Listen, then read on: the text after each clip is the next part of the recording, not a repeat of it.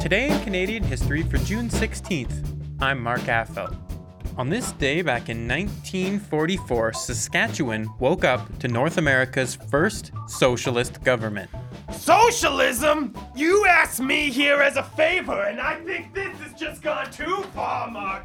This is ridiculous. Who was that? Anyway, people like him have nothing to fear because the socialist government I'm referring to is the Cooperative Commonwealth Federation, or CCF, which won Saskatchewan's provincial election on June 15, 1944, taking 47 of the 52 seats in the legislature. Led by Tommy Douglas, the Saskatchewan branch of the CCF instituted North America's first comprehensive public healthcare system. Douglas remained premier in the province until his resignation from provincial politics in 1961, at which point he went on to found the Federal New Democratic Party, or NDP. To learn more, I spoke with C. Stuart Houston, historian and author of Tommy's Team, the people behind the Douglas years. Dr. Houston is a professor emeritus of the University of Saskatchewan, as well as an officer of the Order of Canada. Now, what was it about Saskatchewan back in 1944 that would have led it to elect North America's first socialist government?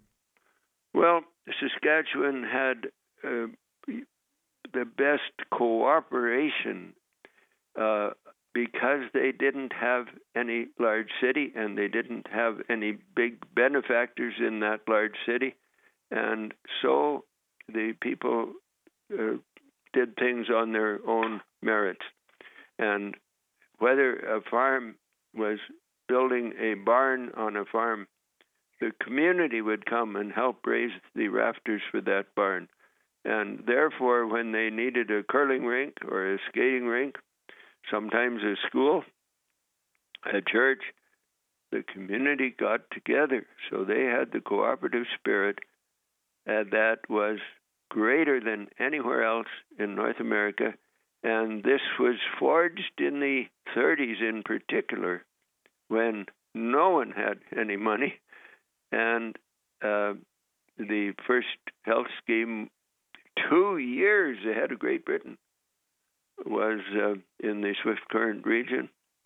And the people and the doctors and the administrator would work together. And the medical profession elsewhere in North America was worried about this, thought it was the thin edge of the wedge. But it was practical and appropriate for the times. Today is a day full of Canadian history.